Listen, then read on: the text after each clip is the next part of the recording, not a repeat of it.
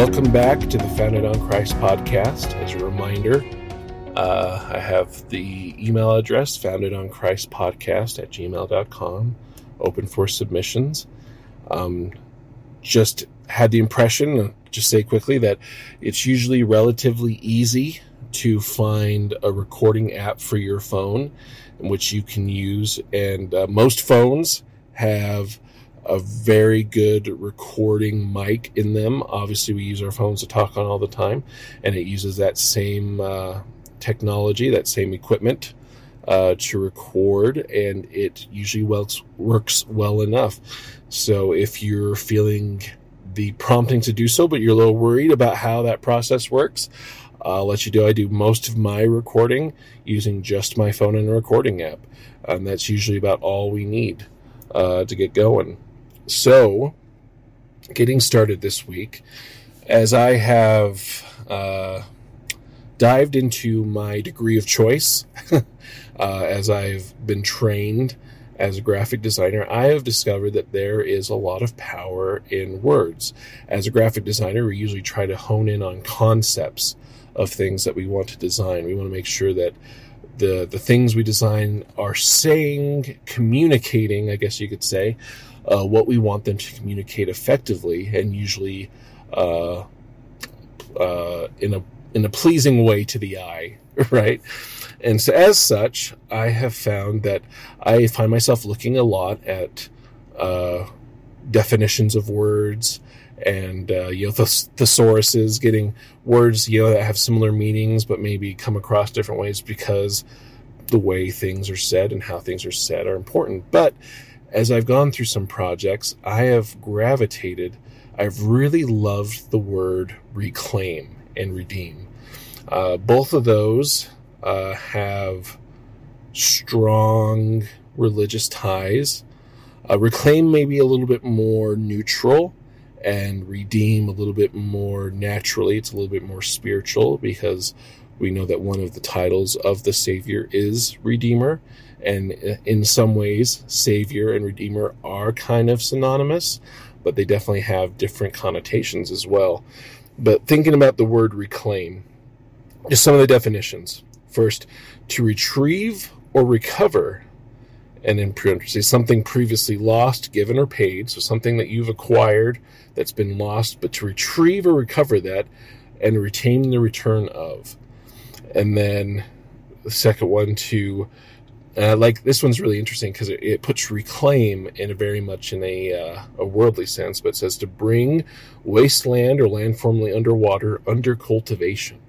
And I love that, taking land that was hence up to that point unusable, then use it for the profit of men.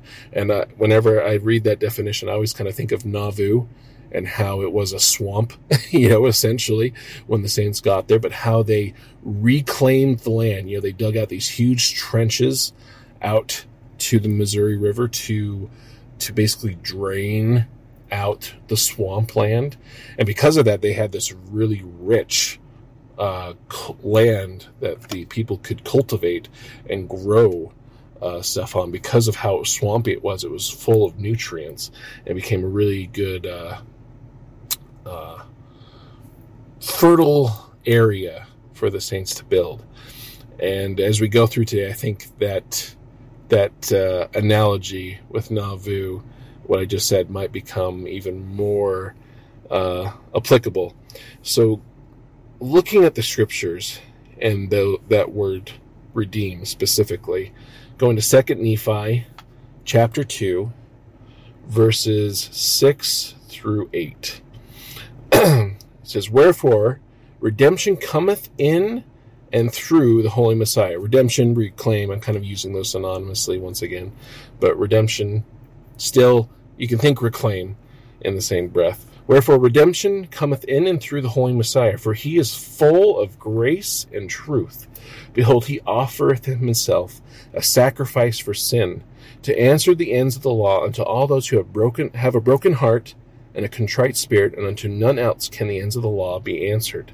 Wherefore, how great the importance to make these things known unto the inhabitants of the earth, that they may know that there is no flesh that can dwell in the presence of God, save it be through the merits and mercy and grace of the Holy Messiah, who layeth down his life according to the flesh, and taketh it again by the power of the Spirit, that he may bring to pass the resurrection of the dead, being the first that should rise. So,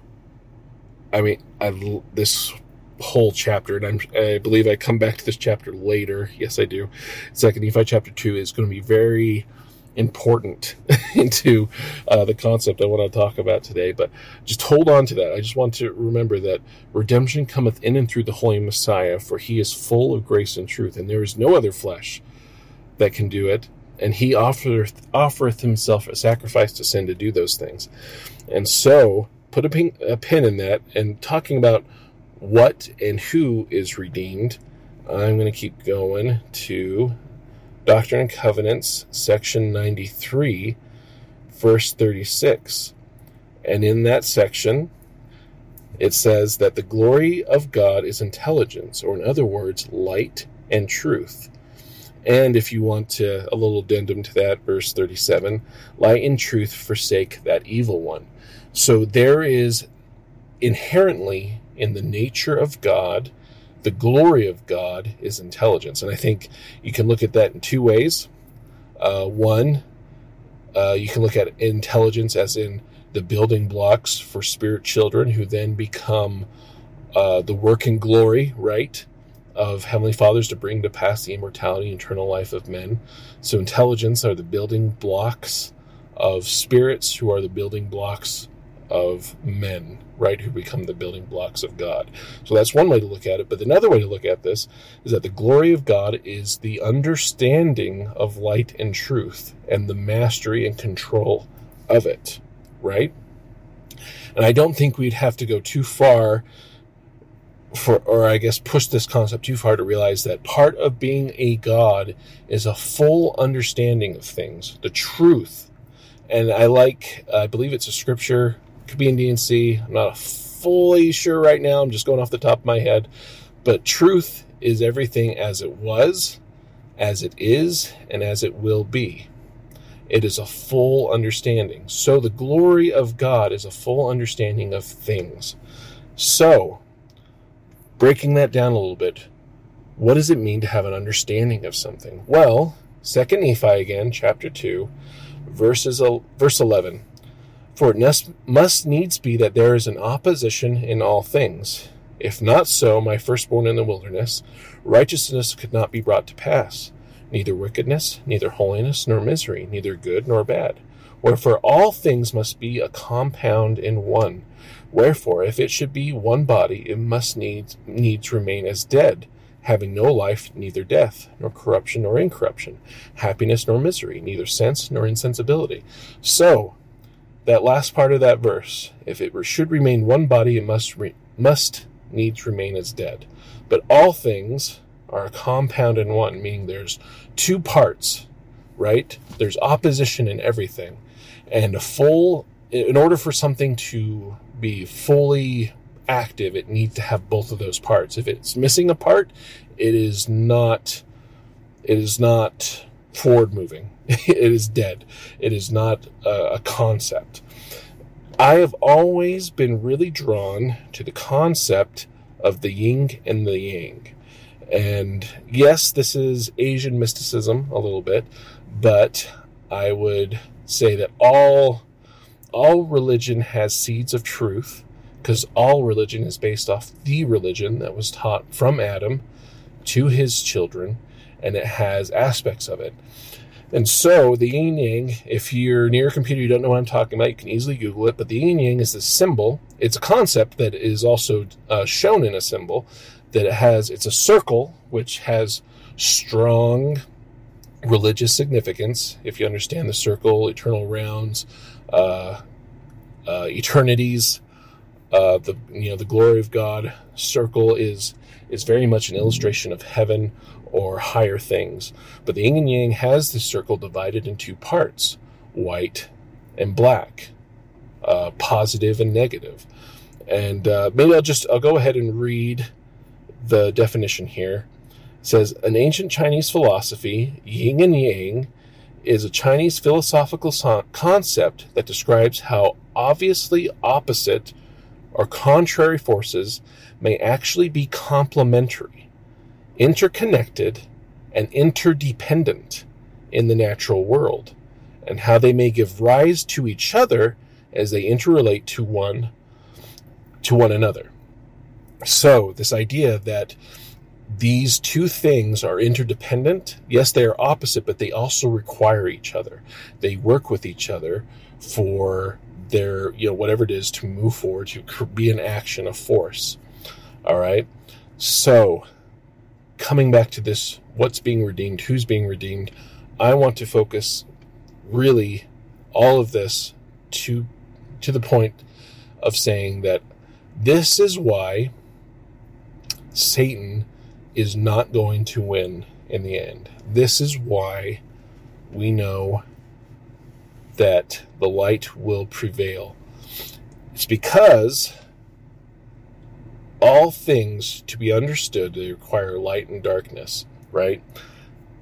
The Savior, through his grace and power, he is able to cleanse and redeem our fallen actions and to make them better than what they are, and to use our fallen actions for our benefit if we turn to him. This is why repentance is the main aspect of what we're supposed to be teaching at all times. And repentance, it's impossible to come unto Christ without having some aspect of repentance.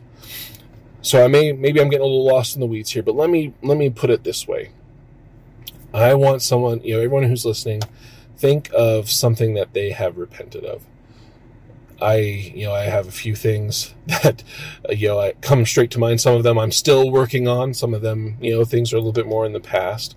But I want you to think about how, when you turned that thing over to Christ through repentance, how that action, that, those set of actions, that habit, whatever it was, how the Savior was able, through his grace and truth, able to cleanse that action of all its negative aspects, to pull the poison and the sting out of it, and to reclaim that from you, to take that from you, so that you can then reclaim those actions for good.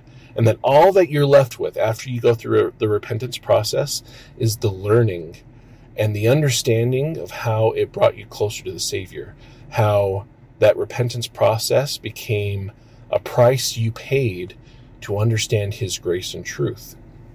Now, let me be very clear. Heavenly Father and Jesus Christ do not want us to sin. They would never choose that action for us. That is not something they want. However, they understand the aspect of what we live in. They understand that the process of moving ourselves from a child of God to godhood requires learning. It requires experience. It requires the ability to mess up and then to have somebody, in this case, our beloved Savior, Jesus Christ, cleanse those learning experiences of their evil doing, and to leave us with the learning, the empathy, and the forward momentum that those actions can provide for us. So this, even Christ himself, this is part of what he was. We talk about, the atonement Christ had. Well, let me just read that. Doctrine and Covenants 122, verse 7 and 8. And this is going to reinforce these concepts, both in us, but also in Christ himself. It says 7, and if thou shouldst be cast into the pit, or in the hands of murderers, and the sentence of death passed upon thee, if thou be cast into the deep, if the billowing surge conspire against thee, if fierce winds become thy enemy, if the heavens gather blackness, and all the elements combine to hedge up the way, and above all, if the very jaws of hell shall gape open the mouth wide after thee, know thou, my son, that these things shall give thee experience, and shall be for thy good. The Son of Man hath descended below them all. Art thou greater than he?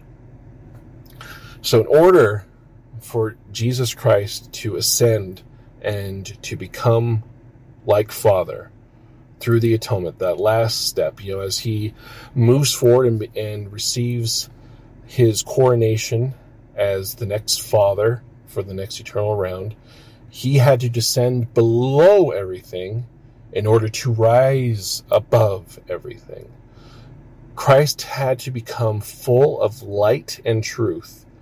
And he was full of it. He had received and moved forward as he received grace for grace, right, as he went through his life. But it wasn't fully completed until he completed the atonement, in which case he became fully acquainted with the darkness. He knows fully well how the dark and the bad operates. And because of that, he fully understands how the light and the good operate. And so I have found in my life the intelligence that I've gained has come in different ways. Sometimes I am given light and truth. I'm given more information. And then I take that, I learn it, I infuse it into my spirit. And then along with that, the Lord will at later time give me some aspect of the darkness that goes along with that. Not to saying that the Lord, puts me in dark places, but the fact that all things are compound in one. To understand the light so well, I need to understand the dark well, right? So for some of us, we've, through our life experiences, come into much more darkness first. We've come into contact with the yin, Y-I-N, and more than the yang, the negative aspect of life. We've gone off the beaten path. We had to experience some of these horrible things for ourselves, and we come back to the Savior, and maybe we feel unworthy, maybe we feel downtrodden because of those things. But when they're turned over to the Savior, that negative aspect, the understanding of the dark, becomes this foundation that the Christ can then build and give you the light with it. But it only works if the atonement is involved. It only works if the Savior is allowed to cleanse those things. And so, there's an aspect of this, you can find this throughout the scriptures, but I want to talk specifically about Alma the Younger. Now we know that Alma the Younger, he grew up under the tutelage of a prophet, but he had a rough teenage years, right? He rebelled against God. He was waiting in the darkness, right? He was very much in the yin of the aspect of life. But he, through, the prayers of family, because, of the person that he was, he qualified for intervention from an angelic messenger who brought him about to the knowledge of things and had him come into Christ. And going to Mosiah chapter 27, verses 28 through 29. Well, let's go to 27 through 29. I say unto you, unless this be the case, they must be cast off. This I know, because I was like to be cast off. Nevertheless, after waiting through much tribulation, repenting nigh unto death, the Lord in his mercy hath seen fit to snatch me out of everlasting burning, and I am born of God. My soul hath been redeemed from the gall of bitterness and the bonds of iniquity. I was in the darkest abyss, but now I behold the marvelous light of God. My soul was racked with eternal torment, but I am snatched, and my soul is pained no more. And I'm not sure exactly where it was, but basically it might be in the same chapter, but he says, as deep as my pains were, so was my joy. And if you read between the lines there, you can see that he is teaching this aspect of compound in one. He had gone so far off into the darkness, he was in the gall of bitterness, and yet when he turned to Christ, when he went and supplicated to him, all of those horrible things were cleansed of their poison, and they were brought about for his benefit. It was because of his interaction with the darkness, through his own bad choices, the Lord, when he turned to him, was able to give him that much light as well. And then, just to go along with this, Isaiah chapter 1, verse 18 and 19. Come now and let us reason together, saith the Lord. Though your sins be as scarlet, they shall be white as snow. Though they be red like crimson, they shall be wool. If ye be willing and obedient, ye shall eat the good of the land. And I like this because I've never noticed this. Well, recently I noticed this, that he's saying, though your sins be as scarlet, they, referring to the sins, shall be white as snow. I thought that was interesting. Though they be red like crimson, they shall be wool. And for me, this was just another testimony that Christ is saying those horrible things that are the scarlet letters of your life, they can become cleansed and they can become useful for good in the work of this life, in the work of this planet, in the work and glory of God, if the atonement is brought into place. I guess to close this out, I was at a meeting and I heard someone give a talk, and he was talking about how he was grateful for the experiences he's had, especially his experiences with sin. So going right along with this, because of how it gave him empathy in his current calling to go to people who are experiencing some of the similar things that he went through and to talk to them about how I understand to some degree what you're experiencing here because I experienced it. I'm able, he was able to, in a small way, step into the role of the Savior. The Lord delegated that ability to him that he could then go and help somebody who was struggling with the same thing. I want to testify of the greatness and the glory of our Savior. I want to testify of the atonement, the redeeming and reclaiming nature of it, and how beautiful that aspect of the atonement is, and why it is so ingenious, the plan that Heavenly Father brought forth for us, and how important the role of the Savior was for us. I testify that my sins, the worst aspects of myself that I hate, have been brought to bear for good because of the Savior. That because of the reversal of course that he brought about through his grace, those things have been able to be used for good.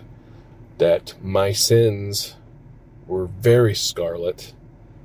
They are white as snow. And I am not done. Do not get me wrong. I recognize more sins. It's become a process of praying and getting laundry lists of things that I need to work on. I encourage everyone to go through that process. Repentance is continual because the upward path of ascension is continual. And until we are as Christ is, we will have to continue to repent. And then when we reach that point, we get to turn around and help others do the same. With that, I remind everybody to seek his face continually. I say that in the name of Jesus Christ. Amen.